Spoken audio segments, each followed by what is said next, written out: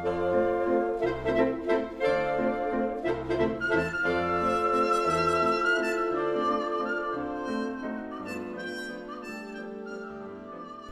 and welcome to the Cultural Mirrors podcast. I'm Andy Williams. I'm Sean Wilson. And this week we're going to be battling through our various ailments and illnesses to bring you the podcast with some reviews. We're going to have a bit of a chat first off, though, about birthdays.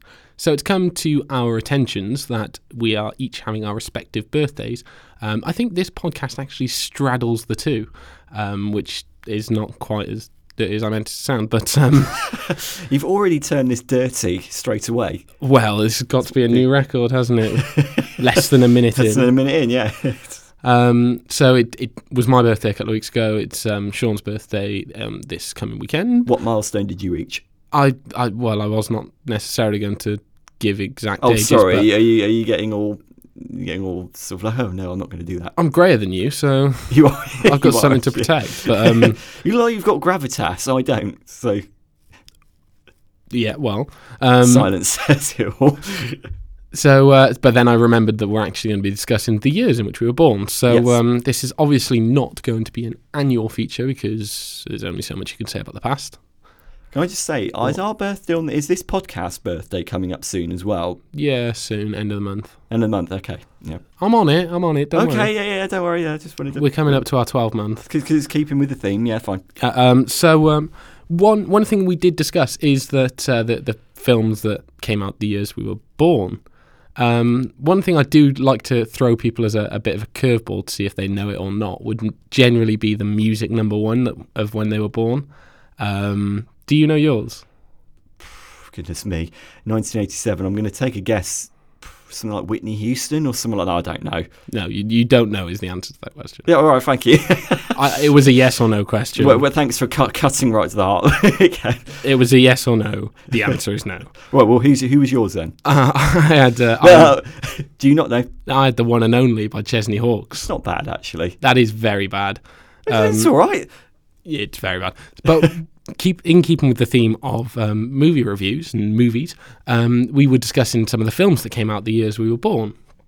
Sean, give us a little smattering of the ones that you've got. So I had Good Morning Vietnam, I had Wall Street, I had Planes, Trains and Automobiles, and I had a Kubrick in the form of Full Metal Jacket, which I would say...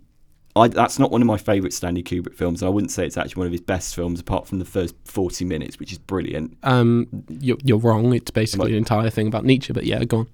Which it could be about Nietzsche, it still doesn't make it good. It does, because it is. I don't think the war stuff's very good in it. I think the pre-war stuff is brilliant, the boot camp thing. So, you're so ugly, you could be a modern art masterpiece. So you see that. So notice how I was looking at you when I said that. So, how tall are you? How what? How tall are you? How tall? Oh, I see. Right. I'm 5'9". 5'9". I didn't realise they stacked you that high. Oh my God, I've got you doing quotes. That never normally happens. Yeah, I know. So that's what happens when you vote Kubrick. Yeah. Only Kubrick can do it. All right then. So what were yours? In my year? Yeah.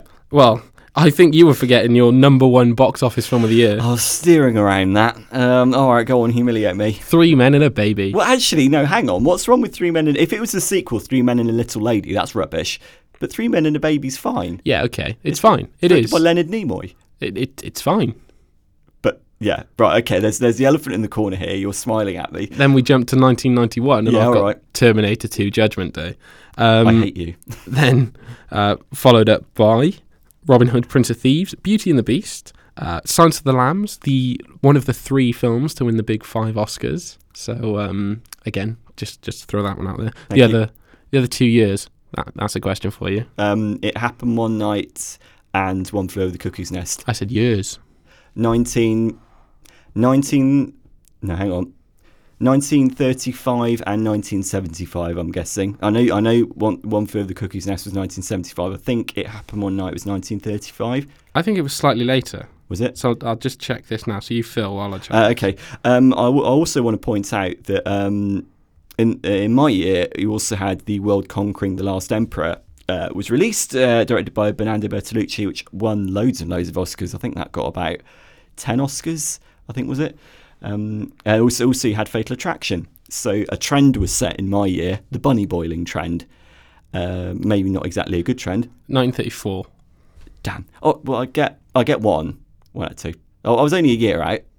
Well done. Yep. There we go. I think we've babbled enough on this. We've celebrated birthdays enough. Now let's move on. Who won? I think I won. Okay. Just because, let's be honest. Just because you've got grey hair and you're wiser. I am like the Gandalf of this podcast. What am I, Samwise? You're Pippin. Thank you very much. Right, so moving swiftly on to some of the reviews. There is again, talking about elephants in rooms. We're not going to quite come to Batman's and Superman's Dawn of Justice yet, because that will be a conversation. That's the mammoth in the room, that is, not the elephant. To say the least. But speaking, again, of elephants, there is a new Disney film out. Sean, what's it called? It's called Zootropolis, and it's absolutely wonderful. The new movie from the makers of Frozen and Big Hero 6 and Wreck-It Ralph. So it's sort of the Walt Disney CGI strand that they've got going at the moment, which is churning out all these hits. This is almost certainly one of the best ones they've done. So you have so Jennifer Goodwin voices Judy Hopps, who immediately has become one of my favourite Disney characters of all time. Why are you frowning? Who's Jennifer Goodwin? Jennifer Goodwin is from a TV series apparently called Once Upon a Time, which I've not watched, but she plays Snow White in it. Once Upon a Time is basically where you they take traditional fairy tale stories, and put them with a twist. So I can understand why Disney would pay attention to something like that. Oh, okay, fair enough. She was also Johnny Cash's first wife in Walk the Line, I believe, opposite Joaquin Phoenix. Oh, not the real Johnny Cash. No, not the real Johnny Cash. No, I think she had a small role in that. But yeah, so from a young age, Judy Hopps is Bunny Rabbit. She's wanted to become a police officer. She's told by everybody, including her parents, no, look, you're destined to become a carrot grower. You know, you're a rabbit. You can't adapt to the the rough and tumble life of the police force. She says, no, I want to do it. So she, as she gets older, she moves up the ranks. She graduates at the top of her police academy class. And then she moves to the bright lights of the eponymous city, Zootropolis, which is a dazzling city populated entirely by mammals, all sorts of mammals under the sun, all living in harmony, apparently, alongside one another, predators and prey, alongside one another. Does Doomsday show up? Does Doomsday show up? What, Fantastic Four? No. Oh, no, sorry. No, Batman v Superman. No, he doesn't. Why would he turn up? That's generally what happens when people are living in perfect harmony, isn't it? Well, they're animals. They're not people. Well, Doomsday's a thing. Did you not hear me when I said animals living together? Sorry. Can I continue? Yeah, carry on. Thanks. And so she arrives in the big city hoping to do some good, hoping to, make her mark on her job. And she's told very, very swiftly by her superior officer, Chief Bogo, voiced by Idris Elba, who's a water buffalo, no, you're going to be put on parking duty because you're a bunny rabbit. No one's going to take you seriously. You're no form of physical threat. But then she uncovers she hears about a conspiracy involving a missing otter. And she thinks, this is my chance to make a name for myself as a detective. So she burrows into it with the help of a Fox con artist called Nick Wilde, voiced by Jason Bateman. She has to enlist help because he knows all the sort of ins and outs of what goes on in the city. He knows all the angles, all the leads. So she coerces him into helping her. And gradually she uncovers this surprising and shocking conspiracy, which plays right into the heart of the fabric of the city itself, and about how predators and prey are living alongside one another and what happens when that balance is disturbed. And I thought yes, go on. No, you finish. No, go on. I was just going to ask, why would he not eat her? Well, this is the whole thing, and in fact, their relationship, Judy and Nick's relationship, Fox Bunny Rabbit, obviously the quintessential rivalry antagonism that's run throughout storytelling and films. One of the things that Judy was told as a young age is that be careful of foxes, because foxes are not to be trusted. So she therefore has to overcome her own prejudices and learn how to trust him, because he looks down on her. He's very derisive towards her. And it's about the friendship that builds between them steadily, but it's all about what sort of fabric is society built on, it reflects our own modern day lives. Are the people that we as humans living alongside, how do we know that we can get on with them? How do we know that we can trust them? What can we do to make the world a better place and to ensure that there is all this compassion and unity and so on? And it's a Disney film with real claws, actually. It's beautifully animated, as you'd expect. It's visually gorgeous. The bit where she comes into Zootropolis on the train is probably one of Disney's best bits of CGI or any animation that I've ever seen. You get all the, you see all the various districts like Tundra Town and Little Sahara, and all of these various neighbourhoods have obviously got all of these different animals coexisting alongside one another. But it's actually got, it seems weird to say, it's actually got real satirical depth to it, and it's about prejudice and racism and xenophobia. And given what's going on in current affairs in the world at the moment, it couldn't be more relevant. Obviously this movie has been years in development, so it's probably more a case of lucky timing than anything else. But it plays right into the heart of what people are talking about at the moment. I think these issues have been prevalent for the last decade or so. I mean, even longer. It's something that's been a well-trodden path, and it sounds like a completely different take on that. Well, it is. I mean, to use a family-friendly exterior to explore what are very, very potent and very difficult, topical subject matter, and to introduce it to family audiences is a really, really impressive achievement. And in the manner of all great Disney films, it doesn't club you over the head with it. It presents all this stuff to you. But younger audiences can obviously read into it what they will.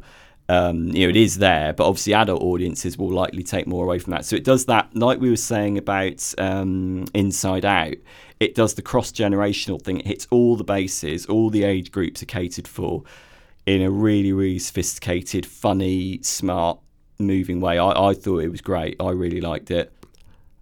And the name of it again? Zootropolis, or Zootopia as it's known in the USA. Well, that's what I was going to ask you. Exactly why is it being renamed and rebranded? And apparently the reason is because there's a theme park somewhere in Europe that owns the rights to the name Zootopia, and apparently they weren't allowed to release the film under that name. I think that's the reason why, so they had to rename it Zootropolis. Could the clout of Disney not do something? Well, that's what I thought, but apparently that's the way it is.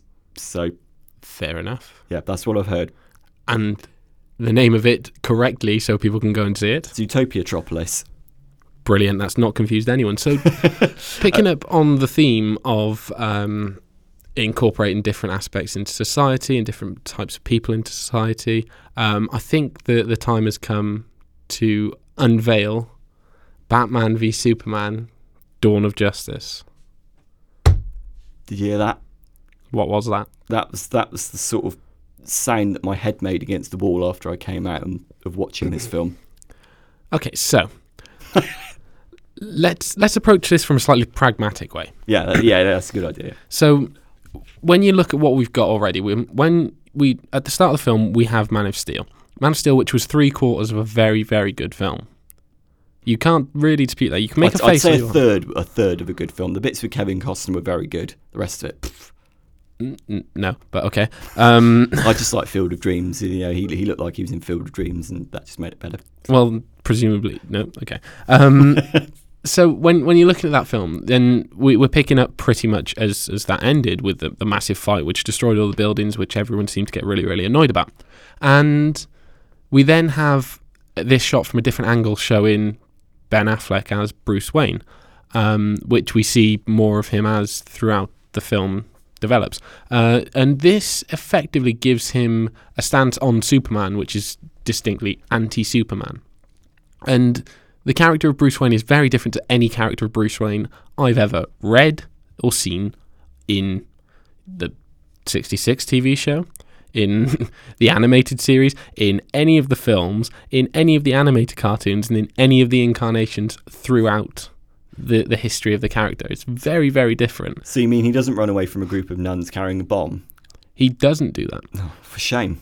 One thing that he does do, though, is he actually explicitly says the line that if there's a 1% chance, then it's too much. So basically, if Superman is going to turn on somebody, there's a 1% chance Superman can turn on humanity, and that's a chance he can't quite take. And that's very scary in terms of an idea or an ideology. It's something that would be more aligned to the current political climate within America, the whole mentality of build a wall around things. That is exactly what that portrays as a character, which is not what Bruce Wayne is and not what Batman is. So they're completely changing this character, which is fine. I mean, if you don't change anything, how do you get anything to progress? I completely understand. So that in itself is relatively valid. If you want to make your Batman do that, then make your Batman do that. If you want to make your Superman slightly miserable, make your Superman slightly miserable. One thing you could do, though, is turn the brightness up on the screen. Well, so this is Bruce Wayne's position. So what's Superman's position? What's happening in the rest of the storyline? So, well, let's take this one thread at a time, because the summary of any review would basically be the first 90 minutes is incomprehensible, and then the last half is when it begins to take shape.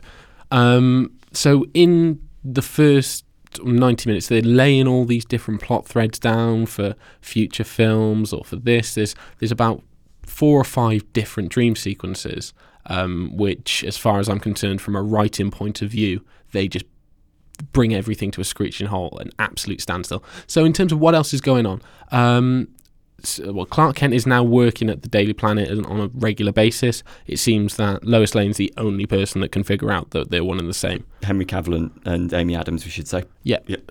And she's, what, a 4-time Oscar nominee, 5-time Oscar nominee, something ridiculous. And playing a Pulitzer Prize winner, as they seem keen to reinforce to us. We'll get to her. So, overall, so that's one plot thread. Another plot thread is that Bruce Wayne is trying to uncover what exactly Lex Luthor knows. There's this random bad guy that's come up from nowhere, which happens. You kind of get that. He's introduced a scientist that's kind of above everyone in both intellect and mentality. And he's played by Jesse Eisenberg in a very similar way to the way he played Mark Zuckerberg in The Social Network, which, fine, again, if you want to go that way, It's not a problem.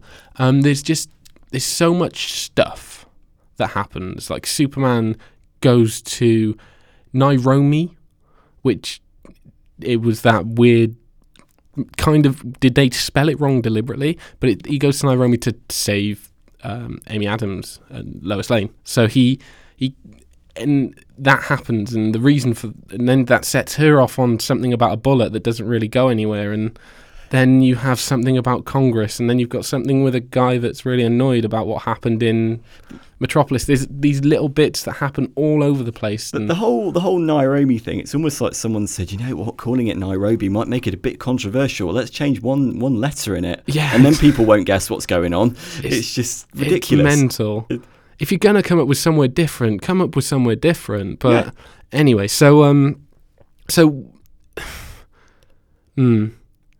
that's basically the plot. Or plots. We haven't touched on Wonder Woman yet. I think from what we've both suggested thus far, you can probably tell that Sean is completely down. I'm slightly more favourable. I'm teetering on the edge of a 3-star review. Yeah, You're not. 1 3/4 to 2. It's not a completely lost cause. I think that Ben Affleck as Batman, I think we should say we're coming at this from interestingly different perspectives. I'm not a comic book fan. I don't have the knowledge of the comics that you do. I think you're coming at it from that point of view, and therefore your interpretation of Bruce Wayne, you've interpreted that as a negative criticism, the way that they've worked on Bruce Wayne and Batman in this. Well, for Sean's benefit, I'm laying out both my wallet and my telephone case, which portray different eras of the Bat. So we should say on the wallet we have the picture of the Joker laughing. It's from Batman 251, the cover. Well, there you go, making my point. Drawn by Neil Adams. Yeah. And on the back of the phone you have the Batman logo. The Bat symbol. And there's really not an incarnation of Batman that I've not at least tried. You know, I do try, and especially within film and TV, I will sit and watch them. So there is that knowledge and love of that particular character. So to see what they've done with him in this incarnation, I think you were about to build and praise Ben Affleck. Well, I am about to praise Ben Affleck. What's wrong with the film is not his fault, okay? Because he is in as an actor, and obviously, as an actor can only work with what they're given, unless they're involved in a film in some sort of production or directorial role, and they've got more control over it. But that didn't happen with Ben Affleck in this, although apparently he has already written his own solo Batman movie, which I'm very intrigued by because he's a terrific director. I mean, he's done Argo, Gone Baby Gone, The Town, but. Yeah, you've sort of seen the interpretation of Batman as a problem. I didn't see that as a problem. I saw that as interesting, but that's because I'm coming at it from the perspective of not necessarily knowing a lot about the comics. I thought, right, okay, the interpretation of Bruce Wayne as a more savage, character, branding enemies, shooting them. A lot of people have taken against that. The branding was a problem. Yeah, that to me. I was interested in that. The problem is that the direction and the writing is so poor that there's no decent psychological motivation behind what he's doing. He's doing stuff, but there's no real reason why he's doing it. Same for all the characters in the movie. I think you can't just have a character look at something and go, right, I'm defined by what I've just seen there. You can't just have a character having one conversation, in this case with Alfred, played by Jeremy Irons, who's really badly utilised, saying, there's a 1% chance he might wipe out and must do it. You can't just boil things down to that and go, right, there you go, that's the whole definition of the character. But that's what Zack Snyder, as a director, does. And this is my real problem with it. Mm-hmm. I have more fundamental problems with the filmmaker himself, because I think Zack Snyder is a really bad storyteller, with the exception of his Dawn of the Dead remake, which I really like. I think what history has proven is that Zack Snyder is okay with other people's material. Dawn of the Dead, clear lineage to what he needs to do. 300, it's Frank Miller's book. You are following Frank Miller's book. Alan Moore's Watchmen, you follow that book. But then when he's left on his own, you end up with like Sucker Punch. Yeah, I'm astonished that the Warner executives. I mean, all right, Watchmen is beloved by a lot of people, not by me. I thought it was boring. I thought 300 was just really naff as well. But 300 was deliberately naff. That's the point of 300. I don't know if it was deliberately naff. Actually, I mean, I think Zack Snyder lacks a vital sense of irony in his films. I think if you look at a good director will always bring a degree of self-awareness. And like you look at what Christopher Nolan did with his Batman movies, and I think individually those movies are flawed. I think The Dark Knight is a masterpiece. I've got problems with the first and third ones, but what he did was he made Batman relevant for people who don't care about Batman, which is a really, really impressive achievement when you consider that the franchise had died with Batman and Robin. Zack Snyder doesn't do that. Zack Snyder just comes in with his, I have to say, ugly, oversaturated visual panache and just basically leafs through the comics that he's looking at. He's go, right, there you go, there's a comic panel, let's put it on the screen. It's like, well, hang on, are we actually going to think about what the emotional ramifications of that are? Are you actually going to think about what that means logically in terms of a narrative? No, it's all right, it's just spectacle. It's all visuals.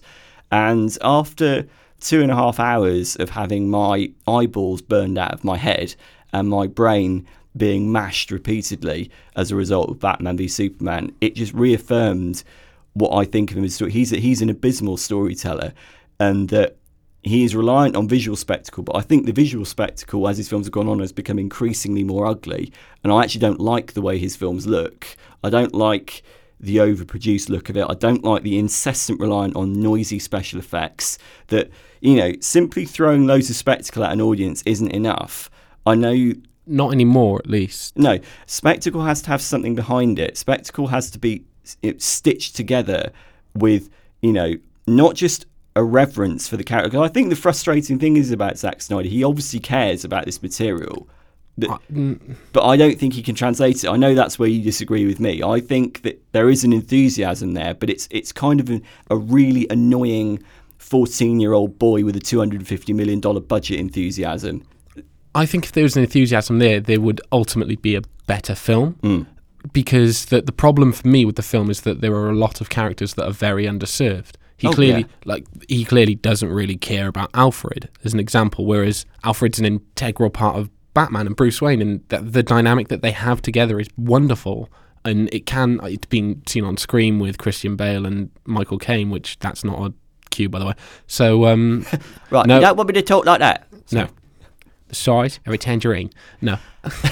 What on bloody earth was that? No, I'm not doing it. Bit loud, but there we go. Right. So the thing is that you can have some greatness with those two characters, and he's just not interested in that. It's I will say a line to Alfred because a line is necessary for this story, and that is kind of it. Well, that's what I mean. I think that he has a love of the material, but the dramatic instincts just aren't there. It's almost like he needs a better, well, not need a better editor. He needs a better director. I just think that he has no idea how to articulate anything beyond costumes and pants and lycra and abs and strobe lighting and thunderstorms. And I just think, for heaven's sake, it's just... For me, the film worked on a slightly better level. So we've been quite down on it thus far. So, we're going to come to the misuse of Lois Lane. We're going to come to the absolute sort of real misuse of dream sequences in a second. But as far as good things go for the film, the when it really kicks into gear, when it really, really becomes streamlined and about something, even if it's just about its surface story, it's not necessarily about, like we were saying with Zootropolis, about different things in real life. And all. If you're looking at it from a story perspective, it does click into gear at the point when Lex Luthor becomes the puppet master, because that's what Lex Luthor is. That's what that character is. He is the puppet master, and he will get people to do what he wants, and he will plan everything, and then eventually he kind of needs to be foiled. That's kind of the point.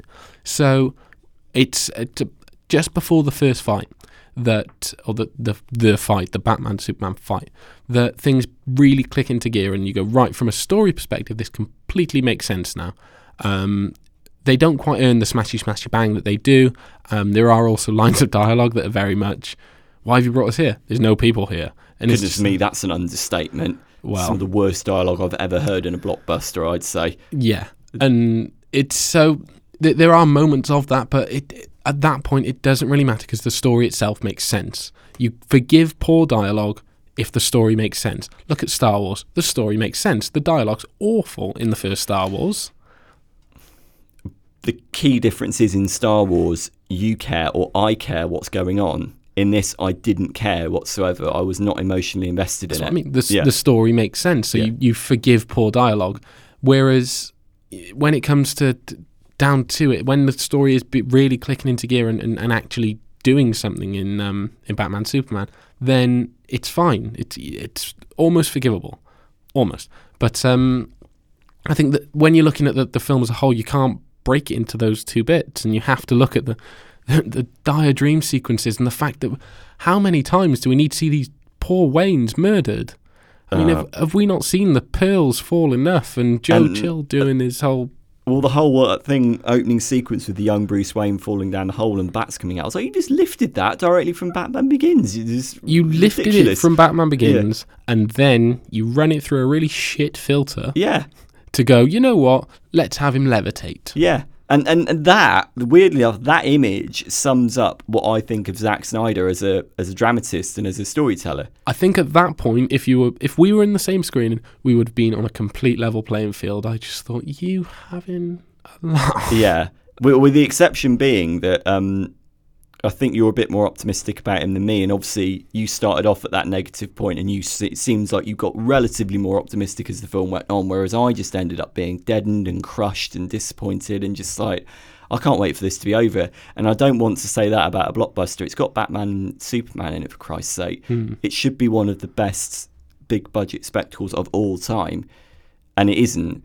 I can come out of a blockbuster thinking many things. A blockbuster obviously doesn't have to be perfect. No film has to be perfect. I'll accept all sorts of flaws. But a blockbuster being boring is insurmountable. That's unacceptable. Yeah, I will agree with you on that. And that was my fundamental problem here. I thought that actually, funnily enough, an old flatmate of mine said in response to Man of Steel, which I also didn't like, although bits of Man of Steel were a lot better than this. Kevin Costner bits, namely. He said that Man of Steel as a film, he used a brilliant word. He said that it was a reactive film. It was only interested in responding to bits, individual set pieces as and when they happen, but the set pieces never ever cohered into anything. There was no wider unity in the film. And I thought that was a brilliant word, because it's almost like Zack Snyder's attention only lasts for however long he has to set up these set pieces for. Then he gets bored and he goes off and does something else. So, eesh. In a similar vein, I read something online about the way that someone described Zack Snyder as a guy that seems to have only ever read one comic book, and that's Frank Miller's The Dark Knight Returns, and then he only read one part of that comic book, which was Batman and Superman fighting, which happens in the fourth book. Bearing in mind, there's 3 books before that, setting up exactly why they're fighting and the reason for that, and the reasons that they stop, don't they stop, whatever in the book. But it was out in 1986. If you haven't read it by now, then but there's the central ideas of why they're fighting and why they stop fighting. Again, you can forgive. Not in this film, though. They could have been forgiven, but the storytelling is just so poor, you can't forgive it. They've not earned that. No. You don't earn that level of trust from the audience. And I think in the marketplace where you've got Marvel dominating the way that they have, creating, admittedly, you can't really shy away from the fact that Age of Ultron was a shadow in comparison to the Avengers. But when they're creating things like the Avengers, and you've got Batman v Superman, the two, if you're going to say to anybody, name 2 superheroes, you're going to have Batman and Superman thrown back at you, even in the days now of Marvel dominating the film industry. Well, yeah, of course, because they're possibly the 2 most iconic superheroes of all time, aren't they? They are easily. And to take those 2 huge brand names and put this next to it, which when you associate Superman, the first word that people come to is colourful, light, patriotic. Yeah. Whereas when you're making your Superman this miserable, then what are you going to do with your Batman? Yeah, I know. And I just think that, say what you will about Marvel as a stable, at least their films show a degree of self-awareness, at least their films are fun, and at least they're at least, not all the Marvel films are great. Like you said, Avengers Age of Ultron was a step below the first one. At least it hung together as a piece of storytelling just about, That was Joss Whedon's doing. Yeah, and Joss Whedon, although he might have flaws as a filmmaker, knows how to put dialogue and story and character together. He might not do it in a way, he might not do it with extraordinary visual pizzazz, but he knows how to do it. Zack Snyder just, Zack Snyder almost embodies everything that Joss Whedon doesn't. Yeah. And vice versa. And I would say that both Zack Snyder and Batman v Superman embody everything that's wrong with modern day blockbusters, but there are loads of really brilliant modern day blockbusters, so I don't think that's fair. I think what Marvel do is great. I think last year you had something like Mission Impossible Rogue Nation, which was terrific fun. That was fantastic. Yeah. I rewatched that again recently. Yeah, and that's the sort of standard that blockbuster movies should aspire towards, whether they're comic book movies or not. Well told, richly exciting, tense, well acted movies. And I just think that I do feel sorry for the actors involved in Batman v Superman, actually, because I think that Ben Affleck tries his best. Henry Cavill is completely betrayed by, like you said, by the complete corruption of Superman as a character. Yeah, and the thing is, he if you're going to cast somebody to be in that Christopher Reeve mold, I know that this is well-trodden ground, but if you're going to have somebody do that, then you've got your perfect guy. He can do that. He was in The Man from U.N.C.L.E. being lighthearted. Doing it with a cocked eyebrow and a sense of fun, yeah. He can do that. But then when you give him the material that he's had, he just got to look slightly mopey and have his big jaw jutted out. And it's almost, without really going into spoiler territory, it's kind of the worst insult you can give it is that you kind of forget that a nuclear bomb goes off at some point. If you're looking back at your blockbuster going, oh yeah, a nuclear bomb went off, I forgot about that. To be honest, I'd forgotten about that. Precisely. Yeah. Loads of stuff happened in it. I couldn't remember everything.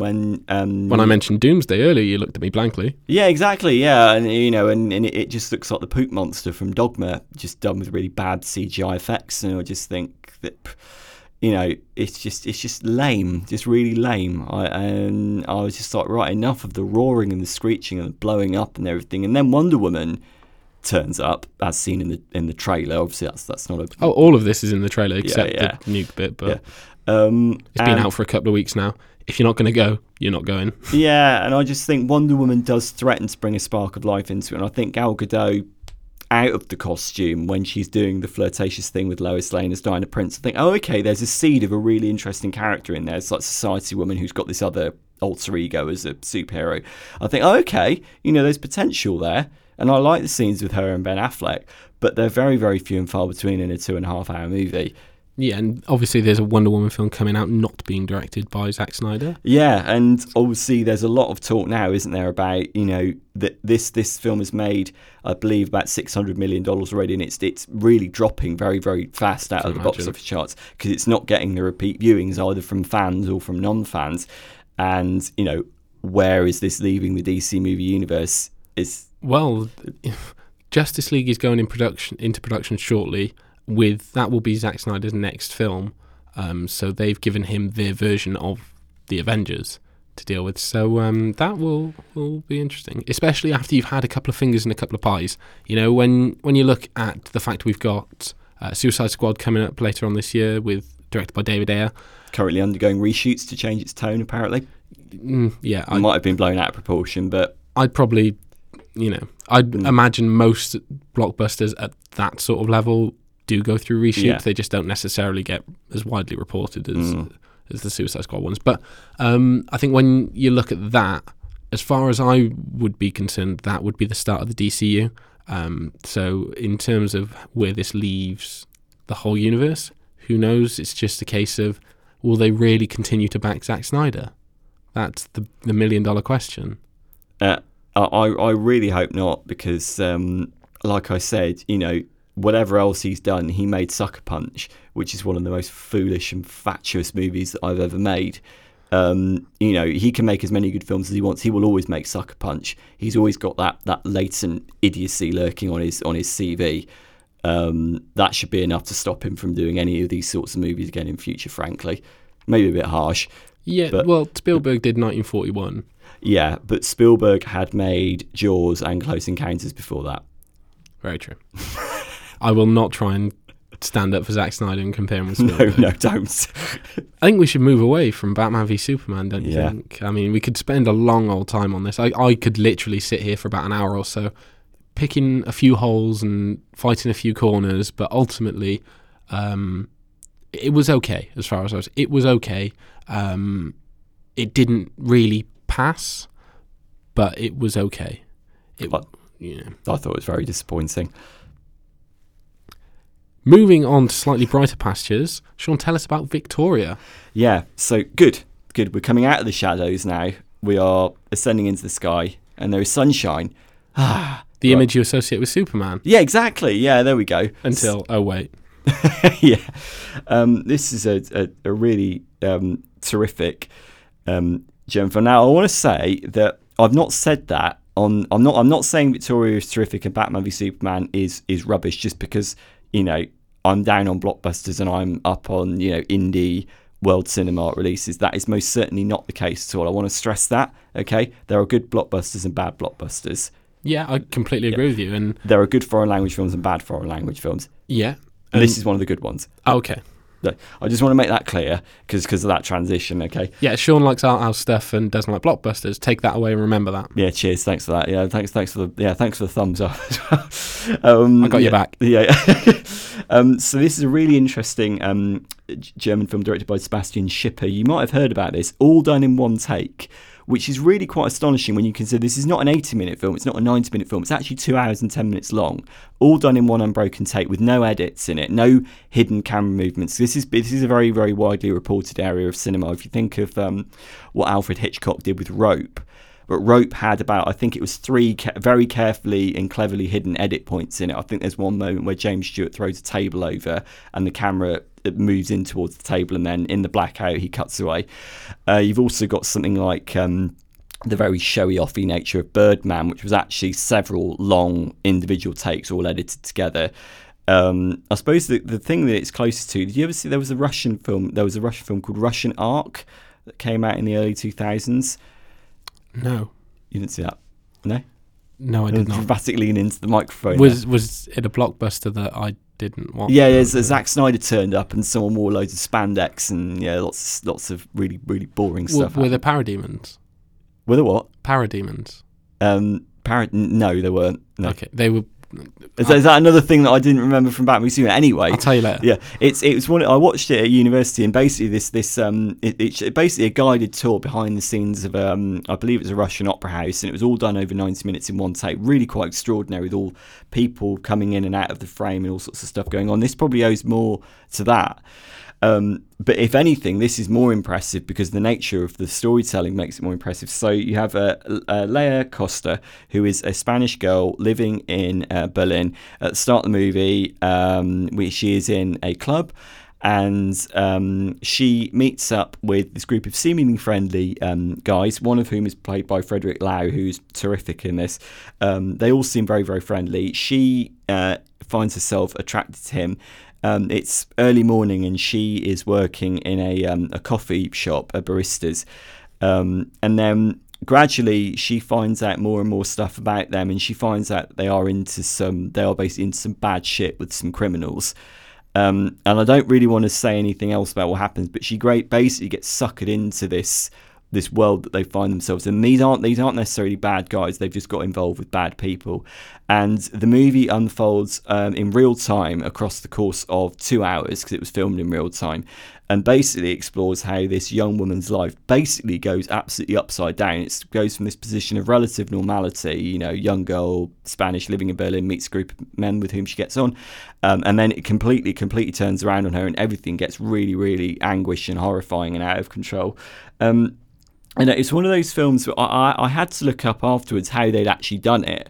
And true enough, what they did was, I think it was an evening in April 2014, it was Sebastian Schipper and his cinematographer and the rest of the crew went out in the early morning in Berlin and did the whole film. They had to do 3 attempts at it, apparently. The first and third attempt didn't work, but the second one did, and that's the cut that they ended up using, the edit they ended up using. And it's really technically astonishing, but that really only sank in after I'd watched it. When I was watching it, I wasn't really focusing on that. I was focusing on the story and on the characters, and I think that's the biggest compliment that I can pay it, that I wasn't dazzled by the technical virtuosity of it. I mean, I think that's probably the accusation that I could level at something like Birdman, where it was all really, there were really impressive things about Birdman. The performances were really impressive, but it was all style, let's be honest. It's pretty much the same as with The Revenant. Yes. There are certain scenes in there which are scenes which look like they're one take, but they're obviously, to people that can spot them, they're clearly not. And they are very showy pieces. They're very, look at me, look how showy this piece is. And whereas I think what Victoria does is Victoria is actually invested in the central character. She's called Victoria, hence the title. And I think that it is a character study, and a lot of people, you'd like this actually, a lot of the first 30 to 45 minutes in which she's just chatting with these guys, there's one moment where they take her into an off license and the owner is asleep, and they basically they pinch some beer off the shelf. So they're basically freewheeling, free-spirited guys, and a lot of people... Why would I like that? Well, I'm getting to that. Oh, right, okay. I thought you were... Sorry, no, not that bit. You'll support the nicking of stuff. yeah. Well, what's this you've given me here? You've nicked that thing.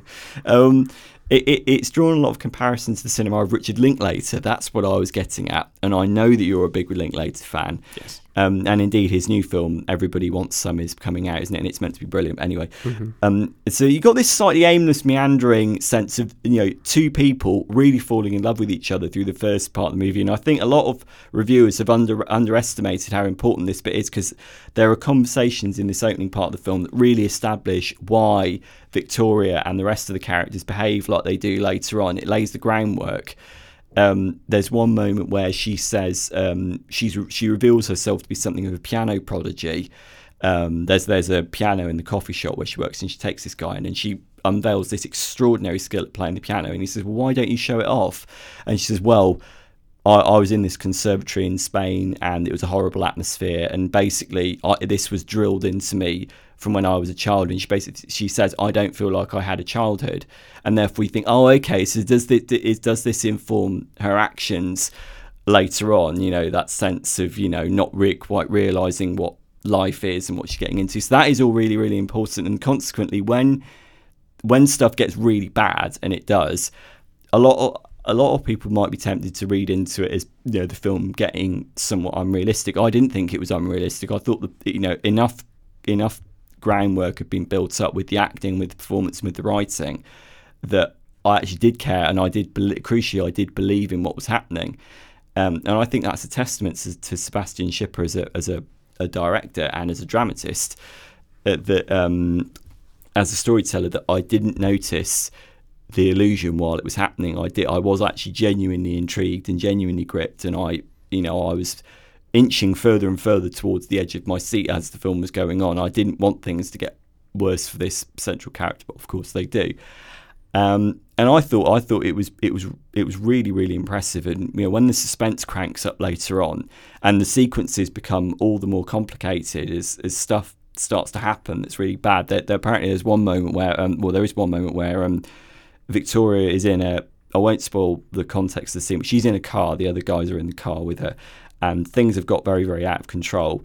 And she drives the car somewhere, and they all start yelling at her. They all start saying, no, don't go that way, don't go that way, go right. And apparently Leia Costa, the actress, actually did go the wrong way down the road, and she almost came off the set and revealed the crew around the edge of the car. And you can imagine how bad that would have been. Apparently Sebastian Schipper, the director, was actually yelling at her from the back seat, like, quickly turn off, don't break the illusion of the one take thing. So there's all this sort of stuff going on, but the crucial thing about the film is that you don't notice that, or I didn't notice it while it was going on. And the name of the film again? Victoria. And is it worth going to see? It is worth going to see, yeah. More than Batman v Superman. I think you might have hidden that. Really? Yeah, possibly. So there's one final review that we're going to look at this week. It is called Welcome to Me. So Sean, tell us about that. Yeah. Actually, another reason why you like it's directed by Shira Piven. Do you know who that is? Guess someone related to Jeremy Piven. His older sister. Okay. And Jeremy Piven, of course, was in your favourite film of all time, Entourage, the movie. I wouldn't go that far, but okay. You would really, wouldn't you? No. Really? Of course not. But you defended it last year. I would still defend it. I wouldn't call it my favourite film of all time. Anyway, I regret bringing that up. Yeah. I shouldn't go there, really. Well, no, you shouldn't, because it was an alright film. Yeah, whatever. For fans of the show, it was an alright film. Whatevs. Directed by Shira Piven, written by Elliot Lawrence. Very, very weird, off-the-wall movie. Sort of an amalgamation of, a study of mental illness with a satire about the nature of television. So Kristen Wiig, who adds another notch to her increasingly impressive string of dramatic roles. Kristen Wiig's been doing some really, really interesting films over the last couple of years that are outside of that. I like her as a comic actress anyway. But did you see her in The Skeleton Twins? No, I didn't, and I heard she was it was Bill Hader, wasn't it? Yeah, two very, very good central performances. Okay, I'll need to catch up with that. She was in Diary of a Teenage Girl last year, in which she played the mother of the title character played by Belle Powley. She was brilliant in that. She was also in The Martian. She was really good in The Martian. And this sort of straddles that serio-comic divide. I think there are comic elements in this performance, but it's much more towards the blackly comic dramatic register. So she is a woman called Alice who has a personality disorder. I think borderline personality disorder, I think it's called. She lives in an apartment. We see this apartment at the start of the film, and it transpires that she's not turned her TV off for 11 years. And that she's gradually fed herself on this garbage diet of just game shows and just bad television. Sounds like the sort of TV you'd watch. Thank you. Yeah, such as Eggheads, maybe. What's wrong with Eggheads? No, we're not going anywhere near that. Okay, don't insult Eggheads. I thought you were going to say Pointless. Actually, I would have got really angry if you'd insulted Pointless. No, I applied to go on Pointless. Did you? There you go. And then she has. She has all. It's almost like it does the standard thing of lining up. She does all these quirky things. Therefore, you know what? she's not entirely there as a person. She sleeps in a sleeping bag on her bed. She doesn't seem to be able to address anybody without pulling out a piece of paper with like, I've done a pre-prepared speech. This is a running thing throughout the film. You think, right, okay, so it seems to be doing the standard quirky American indie thing of, this person has got issues, therefore we're going to do this tick list of slightly strange things that they do. That was one of my problems that I have with the film. And then she unexpectedly wins $86 million in the lottery. And she wonders what she's going to do with it. And then she discovers that there is this TV show that is failing, that its audience ratings are falling off, it's struggling for money. She basically goes up to the producers of it and says, look, I want to do a game show, a TV show, sort of present it. And they say, well, what would you like this TV show to be about? And she says, well, I'd like it to be about me, all about me. And she gives it a title, Welcome to Me. And they're a bit dubious at first, and she throws them a check of $15 million, and they say, we're not making any money, we would take the check off her. And they basically give her free reign to do a show all about herself, and it's awful, it's self-indulgent, it's narcissistic. There are some very, very funny blackly comic bits which contrast what she's do. She's obviously not camera trained, and she like I said, she's a character who's quite sort of emotionally disturbed in a lot of ways, and it contrasts that with the people behind the scenes, played by the likes of Joan Cusack and James Marsden, who are horrified at what they've inflicted on the world. But wouldn't you know it, the show does actually start to form a bit of a cult. And she does all these. She has all these weird demands. Like she says that she has to come into the start of the show on a swan boat. That's how she enters, because she loves swans. And you've just put your head in your hands, so I can see exactly how you'd react to this. So it does do that slightly thing, like kooky, quirky, slightly, emotionally unbalanced, all this sort of stuff. And I think there isn't really enough depth to Kristen Wiig's character in order to convince you that this is a sensitive portrayal of mental illness. It's almost like, it's invested in her strangeness without really wanting to explore it any further. It's quite surface level. But the stuff about, she goes on TV and, all of the terrible stuff that's fed to us, through the nature of television. I mean, that's, that was an interesting blackly comic thing, and I thought that was quite funny. You also got, like Wes Bentley is the Wes Bentley from American Beauty is the cameraman with whom she starts having a fling. And then you've also got Thomas Mann from Me and Earl and the Dying Girl as this grad student who takes a liking to her, and it's all and she's a very like I said, she's a very narcissistic character, and also probably the best performance in the film actually is from Linda Cardellini as Alice's best friend, who really has suffered through a lot in this friendship and is continually being put on the sidelines, while Alice is being constantly putting herself front and center. Linda Cardellini's character has been is trying to sort of say, what, I'm your friend, can you look out for me? And it does this swerve into sort of it goes from being wanting to be this biting black comedy all of a sudden into this sentimental schmaltzy thing in which he learns how to grow as a person, like that. And you think, so it's all over the map as a film. I think Kristen Wiig's commitment to the character is really, really good, and I think it's another interesting character that she's done. Very messy, very flawed, but with some sharp jokes in it, but the tone is all over the place. And the name of it again? Welcome to Me. Excellent. So, for regular listeners of this podcast, they will know that Sean is partial to a soundtrack or two. Quite so far, he has seemed to be giving glowing reviews to soundtracks here, there, and everywhere. So, in the words of the Beatles. So then, what would you frown it for anyway? You interrupted my flow. Sorry. So, Sean has been listening to something on hard rotation, I'm sure, for the last couple of weeks. Sean, what have you been listening to? I've been listening to the Batman v Superman soundtrack and my ears have been bleeding. That should tell you where this is going. So, collaboration between Hans Zimmer and Junkie XL. And I want to say straight off the bat, I've done an article of Flickering Myth about this, about everything that's wrong with the Batman v Superman soundtrack. Oh, is this where you whore yourself? Yes, where I'm whoring myself. Okay. And a lot of people have been interested in my whoring. I've actually had quite a lot of interesting responses to the article about how I'm wrong. Also, some people have said I'm right. So actually, that's what you want with an article like that. You want to generate divisive opinion, and indeed this soundtrack has. I've not read it, but I'm sure you're wrong. Okay, thanks for that. So You're where can... playing devil's advocate for the sake of it. No. No, I'm not. You're not Al Pacino. No, I'm not. What do you got? So where can people find your work just before we get on with this? You can find me on the Den of Geek, on Flickering Myth. You can look up the Composers podcast at Black Hole Cinema. We just recently recorded the Hans Zimmer episode, and we've also done Best of 2015, 2016. And of course, you can find us here, which is Cultural Mirrors. Find us at Cultural Mirrors on Facebook and on iTunes. Exactly. So tell us more about the soundtrack.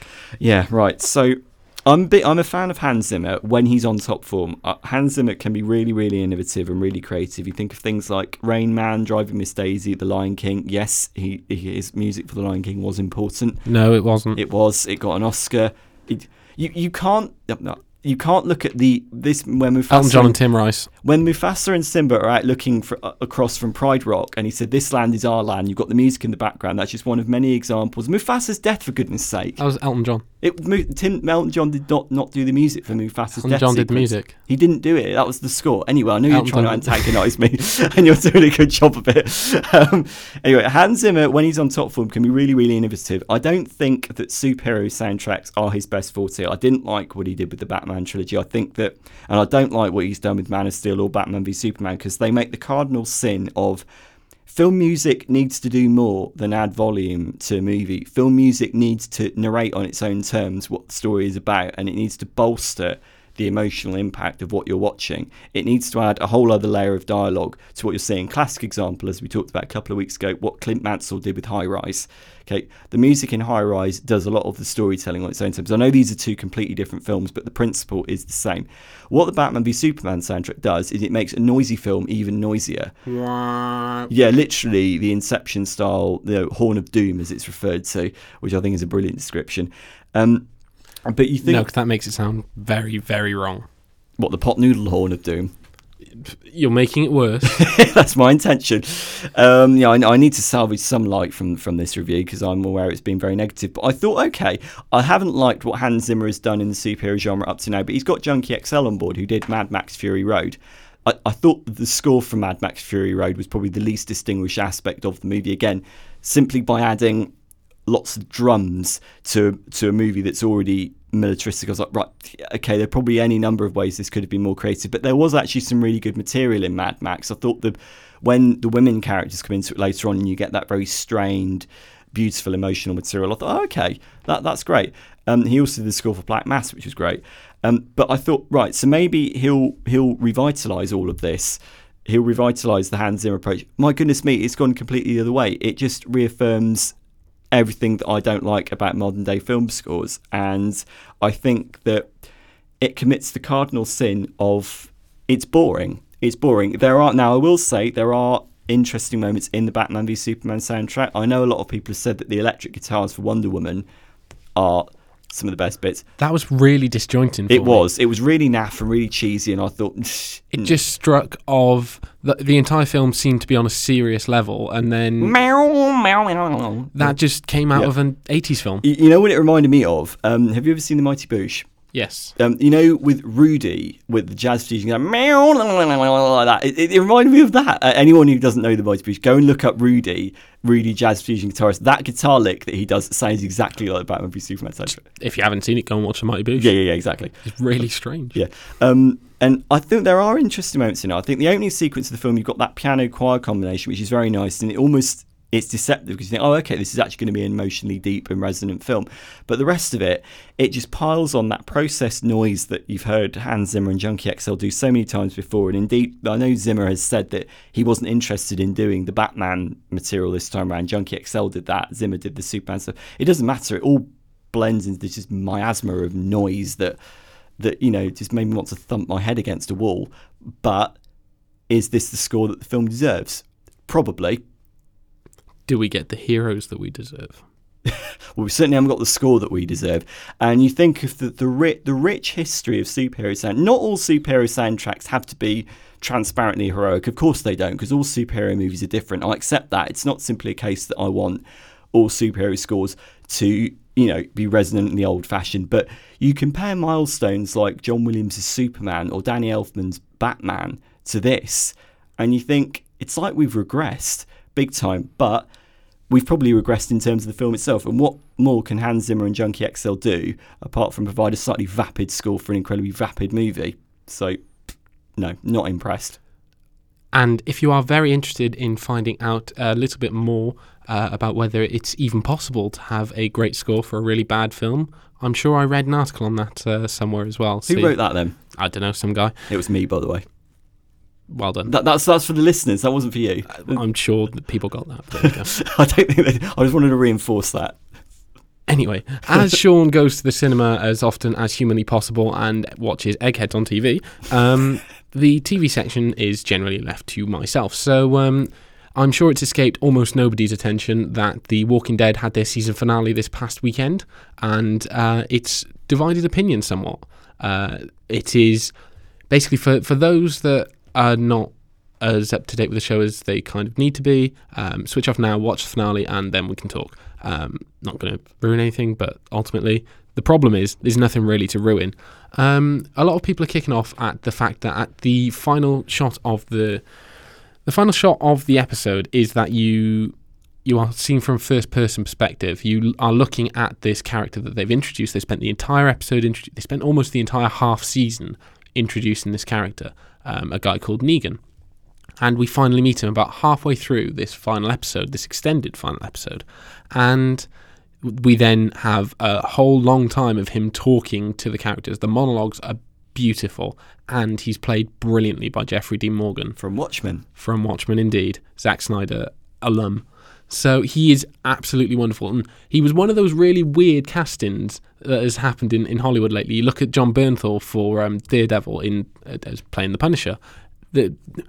Those two castings, just basically the internet went, yeah, all right, fair enough, we accept. You mean there was no outrage about it? Well, it was just more like, all right, let's wait and see, sort of thing. It was, you look at the actor, you look at the character, and you go, yeah, okay, fair enough. So we had that with Jeffrey Dean Morgan as Negan, and he appears in all of his beautiful, awful glory in this final episode, and he's vicious, he's sweary, the beauty of the way that this character has been written is that you can almost see if we've been following him for 6 or 7 seasons, then we might actually see his perspective and see it from his side, whereas because we've been following Rick and his gang, we see it from their side. So that's the way that the end of this season's been set up. And the final shot is first person seeing him use his baseball bat called Lucille.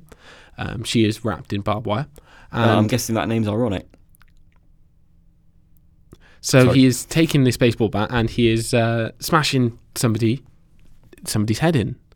And this is seen from first person, so blood's trickling down the camera, and then it slowly goes black and we just hear some screams. And you don't know who it is. The readers of the comics would know who it was in the comics. It was in issue 100. They made this massive splash of killing a main character and introducing Negan.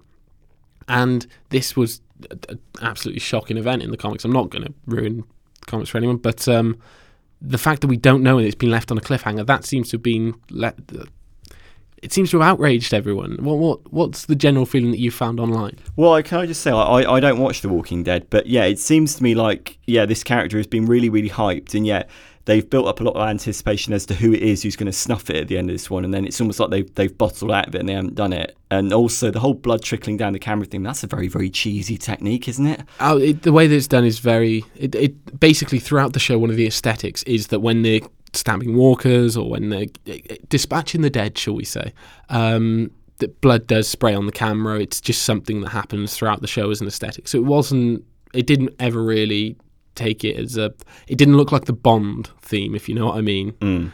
It didn't look like that. It looked quite... Oh, you mean the gun barrel? The gun barrel, where the blood comes down. Yeah. So it didn't quite look like that. But the main, as far as I can see, the main controversy is the fact that people don't like they've been left on a cliffhanger. Well, yeah, I was going to say, isn't that just a very, very sneaky and quite cynical way of them saying, right, somebody's died, therefore we could have started off by somebody dying, and now we can actually change who it is who's dying because we haven't actually shown who it is, so we can actually toy with the mythology of the comics and everything like that. They could have done that from any point. The argument is that it's the end of a story. Negan coming and killing somebody that's the end of that story. The start of the next story is the aftermath on who has been killed and how that results in everything else.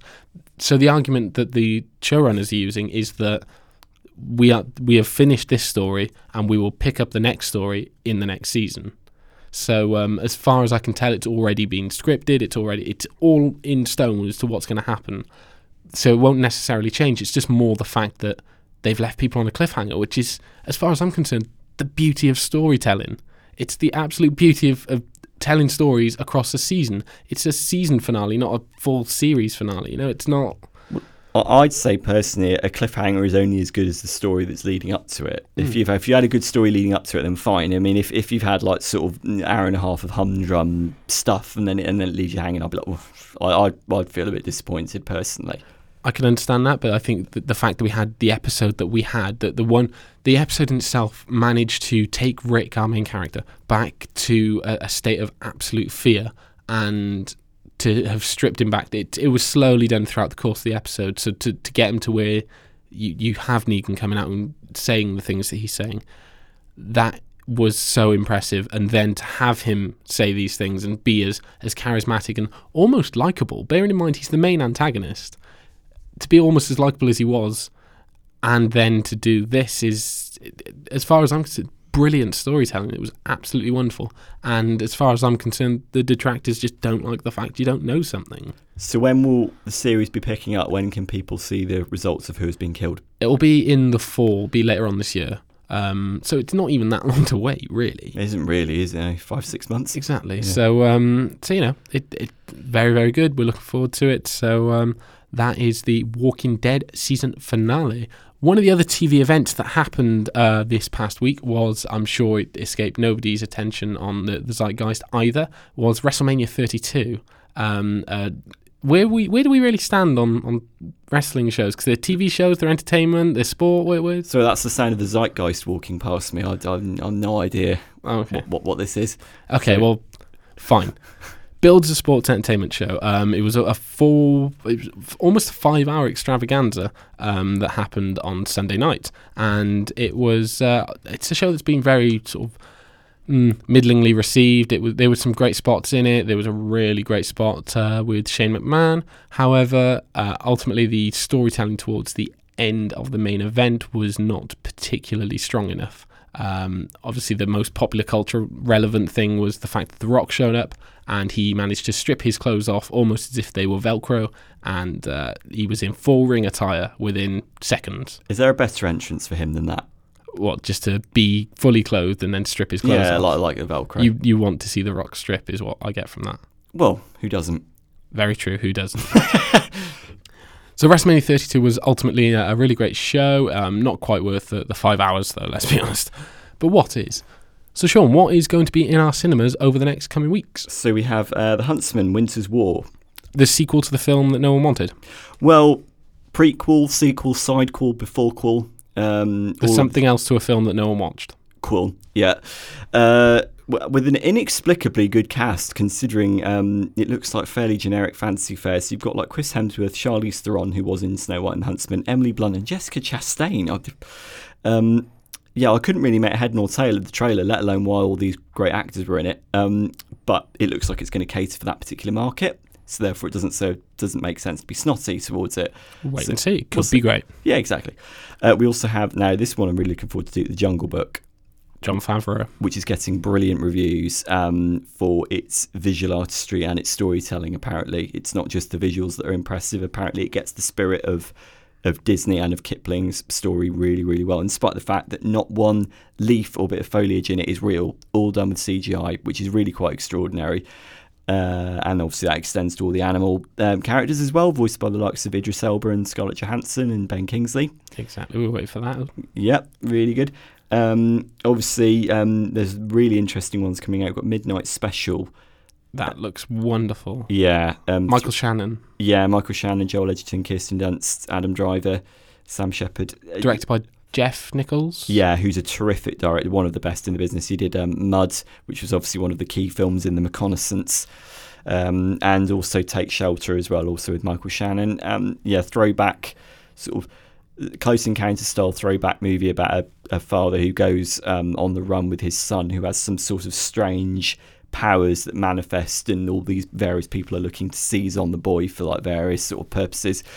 Meant to be really, really terrific. And of course, we look ahead as well on a bigger scale towards Captain America Civil War, which comes at the end of the month. Yeah, I think we'll probably have a podcast before that's out. Fingers crossed, obviously. Ailment dependent. I mean, how's your leg feeling after this podcast? Well, I won't know until I stand up, but it was giving me jip earlier. No, all the stairs to go down as well. I'll just say that I'm not just moaning about my leg hurting. I was actually doing swimming and I hurt it. So, or you think I've done something else? Yeah, you've had a little spasm. All you've done is you've got cramp. I spend my time sitting down in cinemas. How am I meant to know what exercise feels like? I showed you how to stretch it out, but you've not stretched it out. Yeah, I didn't want that demonstration either. It was just your dopey fault. So. Yeah, I don't do exercise. I do films. Well, yeah, there we go. Which is weird looking at me. Good luck climbing the stairs now. So what about your ailments? Oh, let's not go into this. You've got the plague, haven't you? My commitment being in here opposite you when you've got the plague. Well, yeah, but... You should put an X on you or something. There's one on my door of my house just to ensure people don't come in. Just put it on your forehead. Well, yeah. There we go.